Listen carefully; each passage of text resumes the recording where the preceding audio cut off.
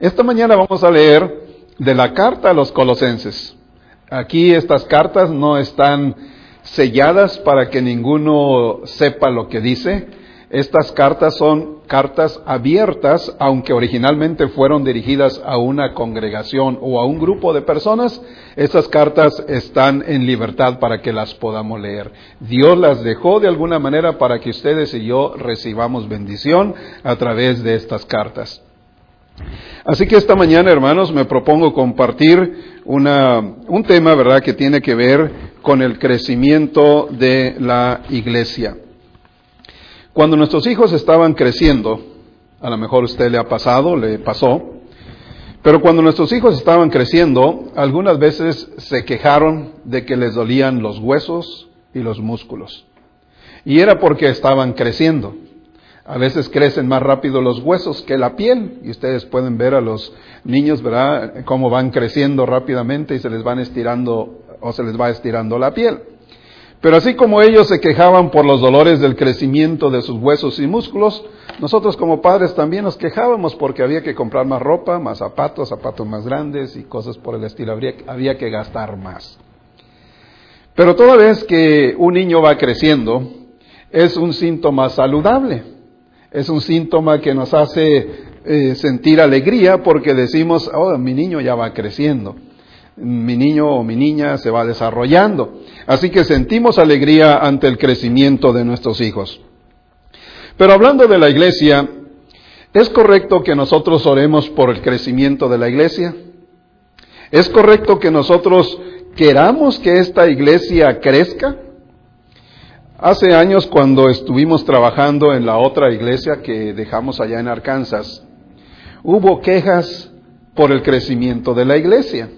Y déjeme explicarle por qué. Porque cuando éramos un grupo de 20, 25 y 30 personas, era muy fácil que fuéramos a la casa de algún hermano y comíamos todos juntos y preparábamos alimentos para 30 personas, lo cual era fácil de realizar. Si decidíamos ir a algún lugar de paseo o de visita, toda la iglesia iba porque éramos 25, 30 personas. Cuando visitábamos a otra iglesia, pues era bonito porque toda la iglesia iba a visitar a otra iglesia. Pero cuando la congregación creció a 100 personas, empezó a haber cierto tipo de recelos. ¿Por qué ya no estamos haciendo lo que hacíamos antes? Y cuando llegamos a 200 personas, mucho más difícil poder mover 200 personas. No podíamos decir, vamos a ir a la casa de un hermano, toda la iglesia vamos a ir. Ahora era necesario dividirnos en grupos pequeños. Quizás solamente los que tienen niños pequeños van a la casa de la familia que tiene niños pequeños. O aquellos que tienen ciertas características se reúnen en la casa o en tal lugar. Y así luego hubo algunas quejas de hermanos. ¿Por qué ya no hacemos lo mismo que hacíamos hace tiempo atrás? Bueno, déjenme decirle, verdad, que cuando una iglesia crece, una iglesia crea fricción quiero decir. Una iglesia crea conflictos. Una iglesia necesita más espacio. Pero también, hermanos, cuando crece una iglesia, hay una mayor cantidad de bendiciones. ¿Cuántos están de acuerdo? Cuando una iglesia crece, hay mayor cantidad de bendiciones. Y si queremos crecer nosotros como iglesia, ¿cuántos quieren que esta congregación crezca? ¿Cuántos quieren que esta iglesia crezca? Si queremos que esta iglesia crezca, hermanos, debemos estar conscientes de que inevitablemente nos enfrentaremos a cambios en la logística, a cambios en el espacio, en el lugar donde nos reunamos, que tenemos que enfrentar también a cambios y a retos o desafíos en nuestras relaciones con los demás. Yo sé que Dios quiere, porque Dios es vida, y donde hay vida hay crecimiento. Donde hay vida hay crecimiento, y si Dios es vida, y si Dios está en nosotros y con nosotros y por nosotros, entonces debe haber crecimiento también, hermanos. Creo que estamos cumpliendo 4 años de que llegamos aquí, hermanos, y hemos pasado una muy bonita experiencia durante estos 3 años y medio que hemos estado con ustedes, pero creo que ahora hemos llegado a un punto en que necesitamos crecer, hermanos. Porque una iglesia que está con vida de Dios debe de crecer. Y debe de estar en el corazón de cada uno de nosotros el crecimiento de la iglesia, el crecimiento de nuestra congregación. Como esta plantita que hace un esfuerzo por brotar de la tierra. Dios ha puesto vida en la plantita y ahora está creciendo. Y ahora está confrontando quizás una fricción en el momento de salir, está confrontando cambios, está confrontando retos y desafíos. De igual manera, la iglesia necesita pasar por esos retos y desafíos.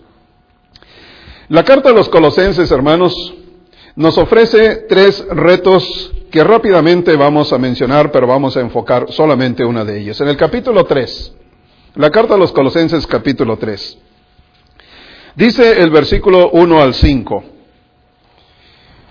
puesto que ustedes ya han resucitado. Mire cómo llama a los hermanos, a los cristianos de Colosas. Ustedes ya han resucitado. ¿Cuántos han resucitado aquí en esta congregación? Dice, si ustedes han resucitado con Cristo, busquen las cosas de arriba, donde está Cristo sentado a la derecha de Dios. Pongan la mira en las cosas del cielo y no en las de la tierra, porque ustedes ya han muerto y su vida está escondida con Cristo en Dios. Cuando Cristo, que es la vida de ustedes, se manifieste, entonces también ustedes serán manifestados con Él en gloria. Por lo tanto, hagan morir en ustedes todo lo que sea terrenal: fornicación, impureza, pasiones desordenadas, malos deseos y avaricia, que es idolatría. El primer reto que nos presenta esta carta, hermanos, que presentó originalmente a los hermanos de Colosas y que ahora nos presenta a nosotros, es el reto de lo personal. Es el reto de nuestra propia vida. Y quizás algunos dirán, es la batalla más grande, es el gigante más grande que confronto, yo mismo. Porque tengo mis malos deseos, porque tengo mis debilidades, porque todavía en mí hay impurezas, porque todavía en mí hay cosas que a Dios le desagradan. El primer reto entonces es con nosotros mismos. Eso se los dejo de tarea. Cada uno de ustedes confronte esa situación en sus propias vidas. Yo no conozco cómo viven, yo no sé cómo vive cada uno, cada familia, pero ustedes se conocen. Dios y ustedes se conocen cómo vive cada uno. Pero el primer reto que la carta presenta es el reto personal. El segundo reto, hermanos, que nos presenta esta carta, dice el versículo 12, 13 y 14. Por lo tanto, como escogidos de Dios, santos y amados, revístanse de entrañable misericordia, de benignidad, de humildad, de mansedumbre y de paciencia.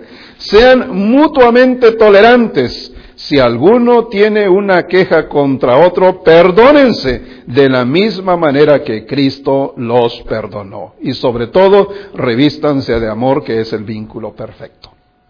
El segundo reto que presenta esta carta es con relación a nuestros hermanos en Cristo.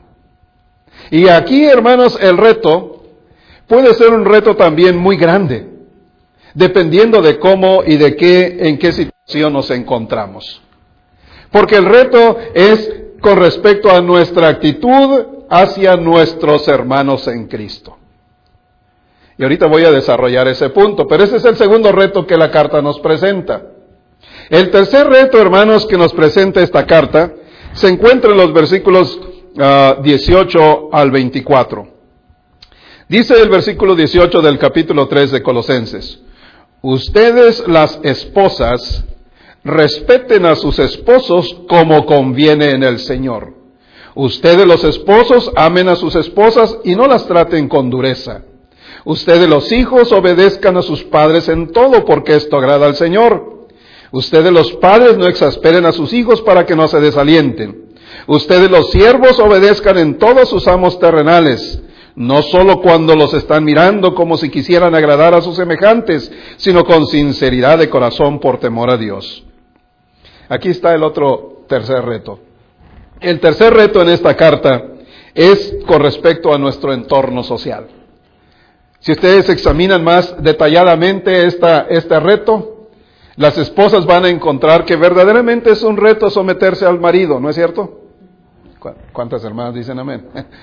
Pero también, hermanos, es un reto a veces para el varón amar a la esposa.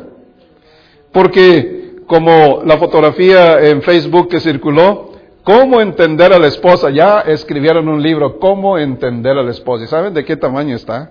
Bueno, véanlo por ahí. Pero el libro está enorme, ¿verdad? Tiene millones de páginas para... Bueno, esa es una broma. Pero a veces es difícil para la mujer someterse al marido, pero también es difícil para el hombre a veces amar a la mujer. Pero es un reto. Es un reto que tiene que ver con nuestro entorno social. El padre con respecto a sus hijos. El hijo con respecto a sus padres. El que es empleador con respecto a sus empleados. Y el que es empleado con respecto a su patrón. Esas son las relaciones en nuestro entorno social. Pero es un reto, ¿no es cierto? Es un reto que el empleador, ¿cómo batallar con un empleado que es irresponsable, pero que es miembro de la iglesia? ¿Verdad? A veces hay este tipo de conflictos. El empleador tiene como empleado a un miembro de la iglesia y lo va a correr así de buenas a primeras. Bueno, es una situación, un conflicto, es un reto. O qué tal si es un trabajador, ¿verdad? Que tiene un patrón que no es un buen patrón. Y la Biblia dice, ustedes como trabajadores hagan su trabajo que les corresponde. Y aunque otros no hagan nada, bueno, ese es asunto de ellos, pero ustedes como trabajadores hagan su trabajo como para Dios. Es un reto, pero finalmente es un reto, es un desafío, ¿verdad? Que la carta presenta a los hermanos. Y así como a ellos les presentó este reto, a nosotros también se nos presenta este reto en la vida de cada día.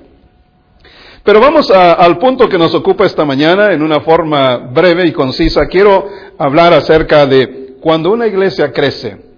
Y cuando la iglesia va a crecer, va a requerir de parte de nosotros lo que dice Colosenses capítulo 1, versículo 11.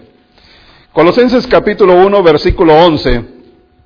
La última parte de este versículo, miren lo que dice. Vamos a leer todo el versículo 11, pero vamos a enfatizar en una frase que está allí. Todo esto fortalecidos con todo poder conforme al dominio de su gloria. Y luego esta frase que sigue es la que quiero que ustedes mediten. Para que puedan soportarlo todo con mucha paciencia. Aquí está, hermanos, el reto para nosotros. Una iglesia que crece es una iglesia donde cada miembro debe tener en su mente que hemos sido llamados a la iglesia no para que nos den y nos sirvan y que nos soporten, sino para soportar a los demás, soportar todo. Y dice aquí, para que soporten con mucha desesperación, ¿no? Para que soporten con mucha paciencia. Y aquí está el caso, hermanos. ¿Cómo le vamos a hacer para poder soportar con mucha paciencia? Porque en una comunidad como esta, ahorita somos 30, 40 hermanos, pero cuando seamos 100, ¿qué va a pasar? Ahorita provenimos de cuántos países representados aquí. Cada país con sus costumbres, cada país con su cultura, cada país con su expresión lingüística de manera diferente. Cada país con su propio lenguaje corporal, a veces también con expresiones de la cara de una manera que en su país puede significar una cosa y en otro país puede significar otra cosa. ¿Cómo le vamos a hacer para soportarlo todo con mucha paciencia?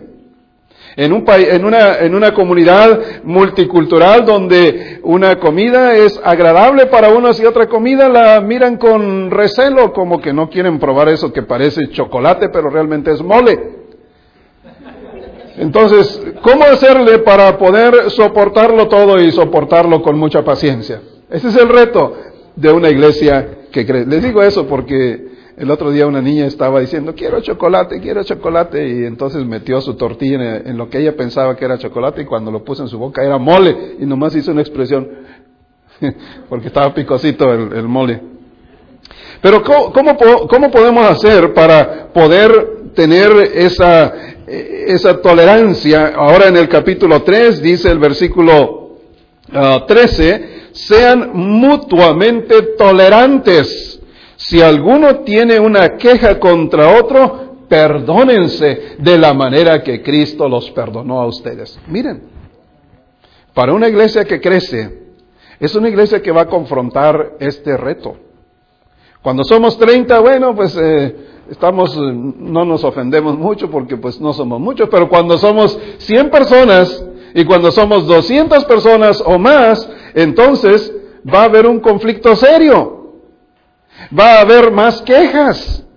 Y esto lo podemos ver en cualquier comunidad donde hay cientos de personas, habrá muchas quejas. ¿No es eso lo que Moisés confrontó allá en el desierto? Hubo muchas quejas.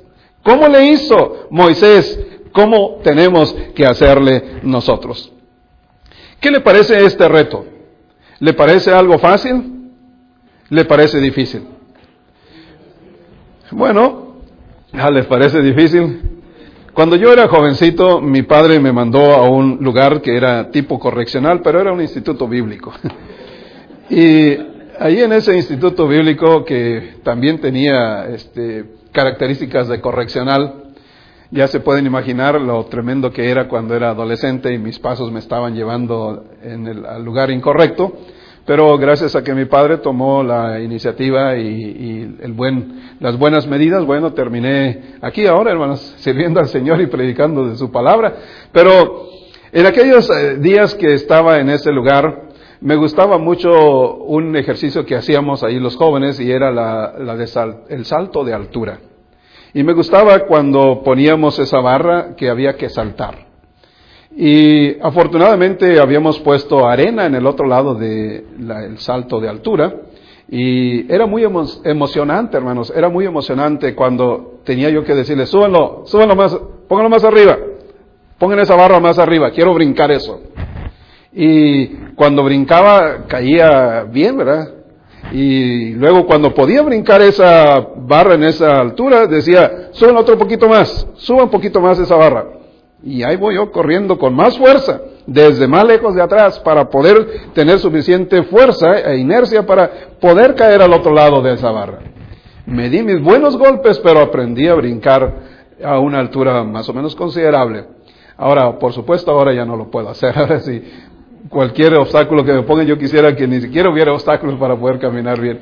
Ahora bajo los escalones de nuestra escalera de la casa con cuidado para no caerme. Pero lo que quiero decir, el punto aquí, hermanos, es que cuando logramos saltar una altura, eso es emocionante, eso es emotivo, eso es algo que nos da ánimo para decirle, suban la barra más arriba, póngala más arriba. Y cuando la suben a un nivel más alto, entonces nosotros la brincamos y cuando la brincamos le decimos, súbalo más. Y eso es lo que Pablo quiere de los hermanos de Colosas. Los hermanos de Colosas debían entender que el reto era ciertamente difícil, pero una vez que logramos un avance, una vez que logramos hacerlo, vamos a lograr más. Y eso es lo que dice el reto aquí, hermanos. Es el reto también para nosotros. Cuando una iglesia crece, va a tener diferentes trasfondos, diferentes costumbres, diferente lingüística, diferentes expresiones, y pueden suscitarse quejas, y pueden suscitarse conflictos, y quizás lo va a haber. Pero miren el consejo que Pablo dice, pero les pido que sean tolerantes. Les pido que sean tolerantes los unos con los otros. Les pido que si uno tiene una queja contra otro, ejerzan la actitud del perdón. Perdónense unos a otros, porque este es el fundamento de una iglesia que crece. Así como Cristo los perdonó a ustedes, ustedes también deben perdonarse los unos a los otros. Pero ¿cómo nos ayuda, pues? ¿Qué es lo que nos ayuda más bien para poder subir la barra en ese salto de altura? ¿Cómo podemos nosotros brincar más alto? Aquí está, hermanos, el consejo del apóstol Pablo. Dice el versículo 12, por lo tanto, como escogidos de Dios, santos y amados, vístanse de entrañable misericordia. Aquí, hermanos, la palabra vístanse como hijos de Dios significa que portemos las vestiduras reales con las que Dios nos ha vestido. Y por si ustedes no saben cuál es la vestidura con que Dios nos ha vestido, solo quiero recordarles lo que hizo el padre del hijo pródigo, del hijo que regresó de la vagancia. Cuando el hijo se propuso regresar a su padre, aquel hijo dijo: voy a ir a mi padre, y quizás escribió en una hoja lo que le quería decir a su papá. Y quizás memorizó aquel escrito que decía: Padre, he pecado contra el cielo y contra ti. Ya no soy digno de ser llamado tu hijo. Hazme aunque sea como uno de tus jornaleros. Quizás eso estaba practicando el hijo para ir a decirle a su padre cuando él quería ya regresar. Y así lo hizo cuando llegó cerca de su padre y quiso decir: Padre, he pecado contra el cielo y contra ti. ¿Saben lo que el padre hizo? En ese momento, él ordenó a sus criados: traigan una ropa nueva para vestirlo. Fíjense, ante aquella palabra del hijo: Padre, he pecado contra el cielo y contra ti, el padre respondió: traigan el mejor vestido para mi hijo. Cuando el hijo querría decir: Padre, ¿qué más dijo después de que había pecado contra el cielo, contra ti? Ya no soy digno de ser llamado tu hijo. ¿Y saben lo que Dios dijo? Lo que el padre dijo: traigan el anillo y pónganlo en su dedo. Miren qué manera tan maravillosa de responder de parte del padre. Cuando el hijo ya no calificaba, él pensaba que ya no calificaba para ser el hijo del padre, el padre dijo: pónganle este anillo que es mío, pónganselo en su dedo. Con eso, él queda demostrado que es mi hijo. Y cuando él dijo: hazme como uno de tus jornaleros, como uno de tus esclavos, ¿saben lo que el padre dijo? Tráiganle el calzado y pónganle en sus pies un nuevo calzado. Con eso estaba demostrado de parte de Dios o de parte del padre que aquel hijo venía a ser su hijo, que venía no a ser su esclavo, sino su propio hijo legítimo, propio, reconocido. De esa manera, como el padre respondió a la confesión del hijo, nosotros somos también vestidos por Dios, como dice la Escritura. Nos corresponde a nosotros, dice esta carta, ser vestidos de entrañable misericordia, que significa compasión, que significa empatía. Dios también aquí en su palabra dice que hemos de vestirnos de entrañable benignidad, es decir, bondad, de entrañable humildad, sencillez, sin soberbia, de entrañable mansedumbre, manso, tranquilo, sometido, de entrañable paciencia, de entrañable aguante. ¿Y cómo lo podemos hacer? Si aquí el reto es que nos toleremos unos a otros y es que nos perdonemos unos a otros, la única manera, hermanos, de lograrlo es por medio de la presencia del Espíritu Santo. Sin la presencia del Espíritu Santo en nuestra vida, no podemos tener entrañable misericordia, no podemos tener entrañable paciencia, aguante, soporte, no podemos tener entrañable humildad, no podemos tener empatía, compasión, si no es por la presencia del Espíritu Santo en nuestras vidas. Cuando el apóstol Pablo escribía a estos hermanos de Colosas, ciertamente les ponía una barra para saltar de altura poco alta, pero también les daba la manera como ellos podían sobrepasar esa medida, esa altura. Y la primera manera, hermanos, aquí es hacerlo a través del Espíritu Santo. Pero hay una segunda manera, hermanos, de cómo el apóstol Pablo expresa la solución para este reto de ser tolerantes y de perdonarse unos a otros. Vamos a leer algunos versículos, tengan lista su Biblia. Colosenses capítulo 1, versículo 3. Dice: siempre que oramos por ustedes damos gracias a Dios el Padre de nuestro Señor Jesucristo. Miren cómo dice Pablo, siempre que oramos, ¿damos qué? Damos gracias. Colosenses capítulo 1, versículo 10 y 11. Pedimos que Él con su glorioso poder los haga fuertes, así podrán ustedes soportarlo todo con mucha fortaleza y paciencia y con alegría darán, ¿qué? Gracias al Dios y Padre, que los ha capacitado a ustedes para recibir en la luz la parte de la herencia que Él dará a su pueblo. Otra vez aparece la palabra gratitud. Capítulo 2, versículos 6 y 7. Por eso, habiendo recibido a Jesucristo como su Señor, deben comportarse como quienes pertenecen a Cristo, con profundas raíces en Él, firmemente basados en Él por la fe, como se les enseñó, y dando siempre gracias a Dios. Otra vez aparece la palabra gracias. Capítulo 3, versículo 15. Y que la paz de Dios reine en sus corazones, porque con este propósito los llamó Dios a formar un solo cuerpo, y sean agradecidos. Capítulo 3, versículo 16. Que el mensaje de Cristo permanezca siempre en ustedes con todas sus riquezas, instrúyanse y amonéstense unos a otros con toda sabiduría. Con corazón agradecido, canten a Dios salmos, himnos y cantos espirituales.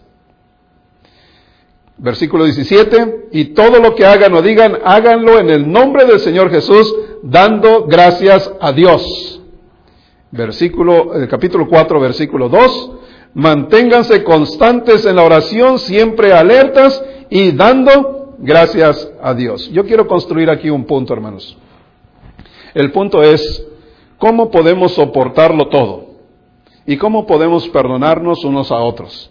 ¿Cómo podemos ser tolerantes? ¿Y cómo podemos revestirnos de humildad, de paciencia y de todas estas virtudes que parecen un reto muy grande? Número 1, ya dijimos que vistiéndonos con la vestidura de Dios por medio del Espíritu Santo. Y número 2, tomando la actitud de ser agradecidos. Parece que estamos viviendo una época donde el agradecimiento está desapareciendo. Nuestros hijos, que ahora están avanzando en la edad ya a ser jóvenes o adolescentes, algunos de ellos, parece que no han aprendido mucho a la cuestión de la gratitud. Porque más bien ellos piensan que merecen las cosas. Si usted le da una dona a alguien, a veces no recibe ni siquiera un gracias. Le abre la puerta a veces a alguien, a veces los viejitos dicen, oh, thank you, ¿verdad? Pero está desapareciendo. Está desapareciendo a veces la gratitud en algunas zonas de nuestra sociedad. Y en términos generales, a veces tenemos que andar repitiéndole a nuestros hijos, den gracias, sean agradecidos.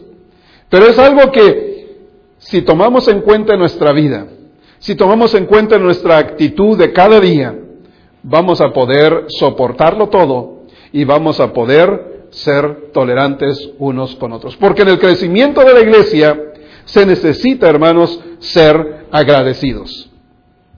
Y Pablo construye aquí con 6 versículos, habla acerca de la importancia de ser agradecidos. Y hay 2 niveles de agradecimiento. El primer nivel de agradecimiento es el nivel donde nosotros damos gracias por lo que recibimos. Y ese es un buen modal de conducta. Si usted enseña a sus hijos, si usted enseña a las personas que están bajo su alrededor o que están bajo su influencia, y usted le dice, aprenda a dar gracias. Bueno, es un buen modal de conducta. Aprenda a dar gracias por lo que recibe. Le dan un pan de gracias. Le dan un vaso de agua de gracias. Le abren la puerta del carro, den gracias. A lo mejor por eso algunos varones ya no le abren la puerta del carro a sus esposas. No sé si eso sea por eso, pero aprenda a dar gracias, ¿verdad? Porque la gratitud genera otras actitudes en la persona que realiza una obra. Pero es un nivel de agradecimiento cuando damos gracias por lo que recibimos. Y está bien, de alguna manera cuando recibimos algo tenemos que acostumbrarnos a dar gracias. Pero la segunda manera, hermanos, el segundo nivel de agradecimiento es lo que Pablo quiere que los hermanos de Colosas entiendan. El segundo nivel de agradecimiento es el agradecimiento por las circunstancias que vivimos. ¿Cómo le hacía el apóstol Pablo para escribir desde la prisión? Esta carta la escribió quizás sentado en la oscuridad, con una ligera luz, una luz muy tenue, y él escribiendo esta carta con agradecimiento. ¿Cómo él podía afrontar ese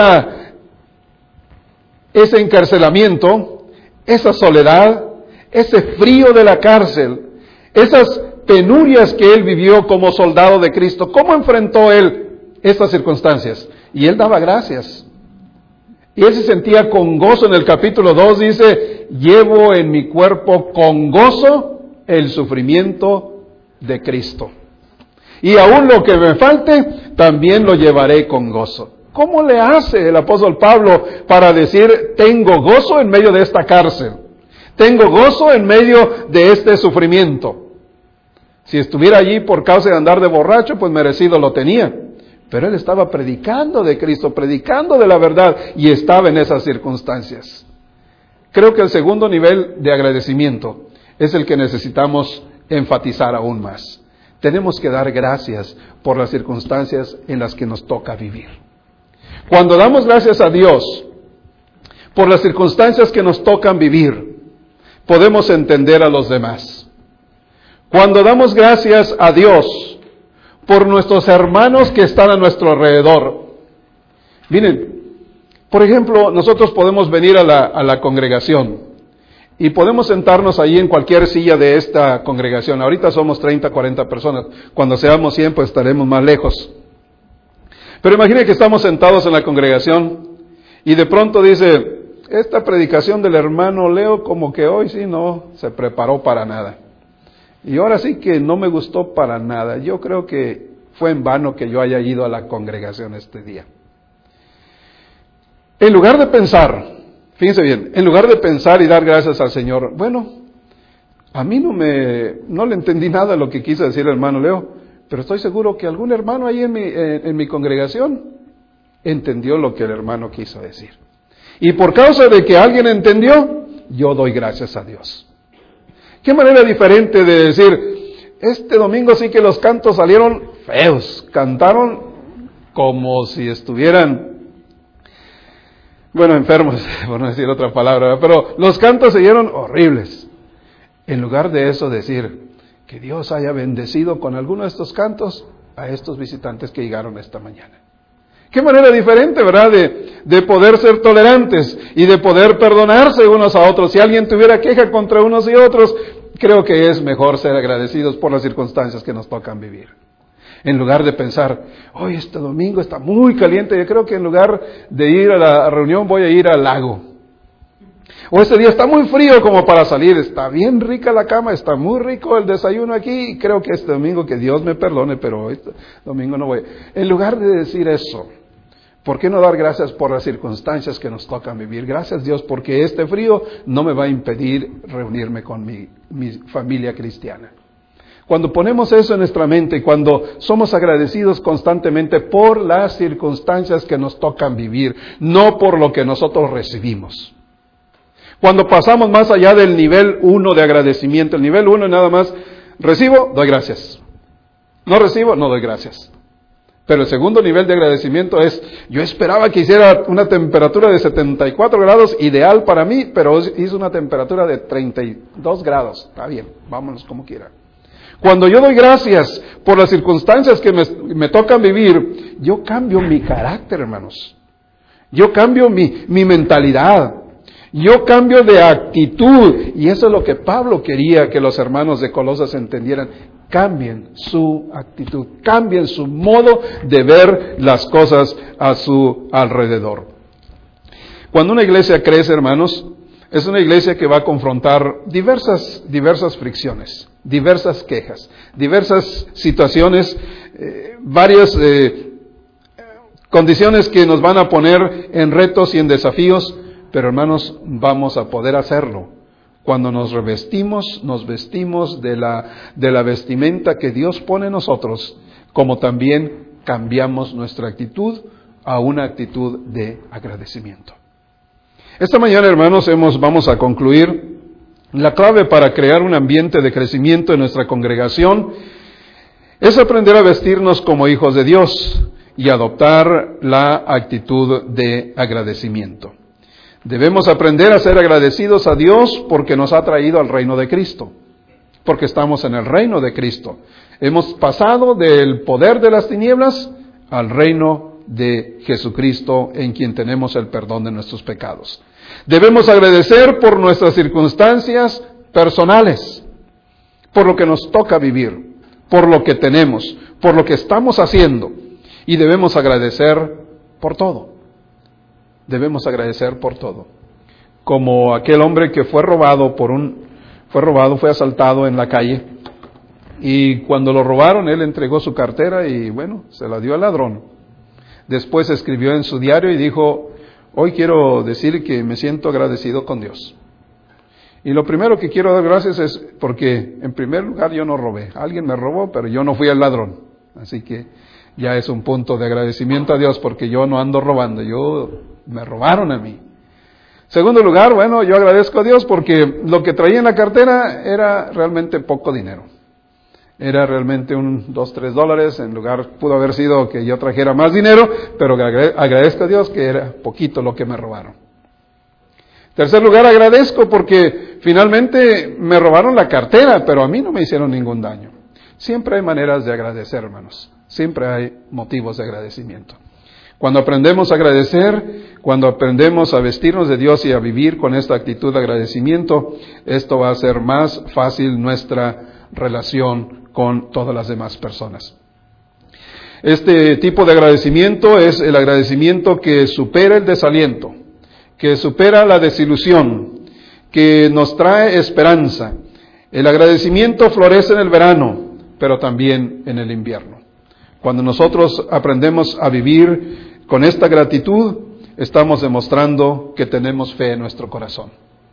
Cuando agradecemos a Dios, la vida se nos hace más llevadera, la vida se nos hace más soportable con toda la gente con la que vamos a convivir.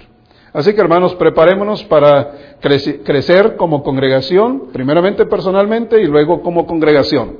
Vamos a poner todo nuestro empeño para que cada actividad que tengamos en la congregación sea una actividad donde nosotros nos preocupemos por otras personas. Realmente el negocio de la iglesia, si alguien quiere verlo como un negocio, el negocio es ayudar a que las almas vayan al cielo.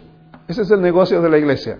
Algunos acusan a la iglesia de ser un negocio monetario, económico, financiero, pero realmente el negocio de la iglesia, y negocio solamente significa negación al ocio, a la pereza, u otras palabras sinónimas. Así que el negocio de la iglesia, la actividad de la iglesia es ayudar a que la gente vaya al cielo. Y eso nos proponemos aquí, hermanos. Que Dios bendiga su palabra, que Dios nos ayude y que Dios nos bendiga cada uno en lo personal para vivir de esta manera como la Biblia nos enseña. Nos ponemos de pie, vamos a cantar este himno: Eres mi fuerza y mi poder. Nuestro hermano Abel nos va a dirigir en este canto y todos vamos a participar cantando este hermoso himno. Y si alguien necesita la oración de la iglesia o alguien necesita entregar su vida al Señor, este es un buen día para entregar su vida al Señor. Arrepiéntase de sus pecados, venga al Señor, bautícese y comience una nueva vida en el Señor. Vamos a cantar este himno.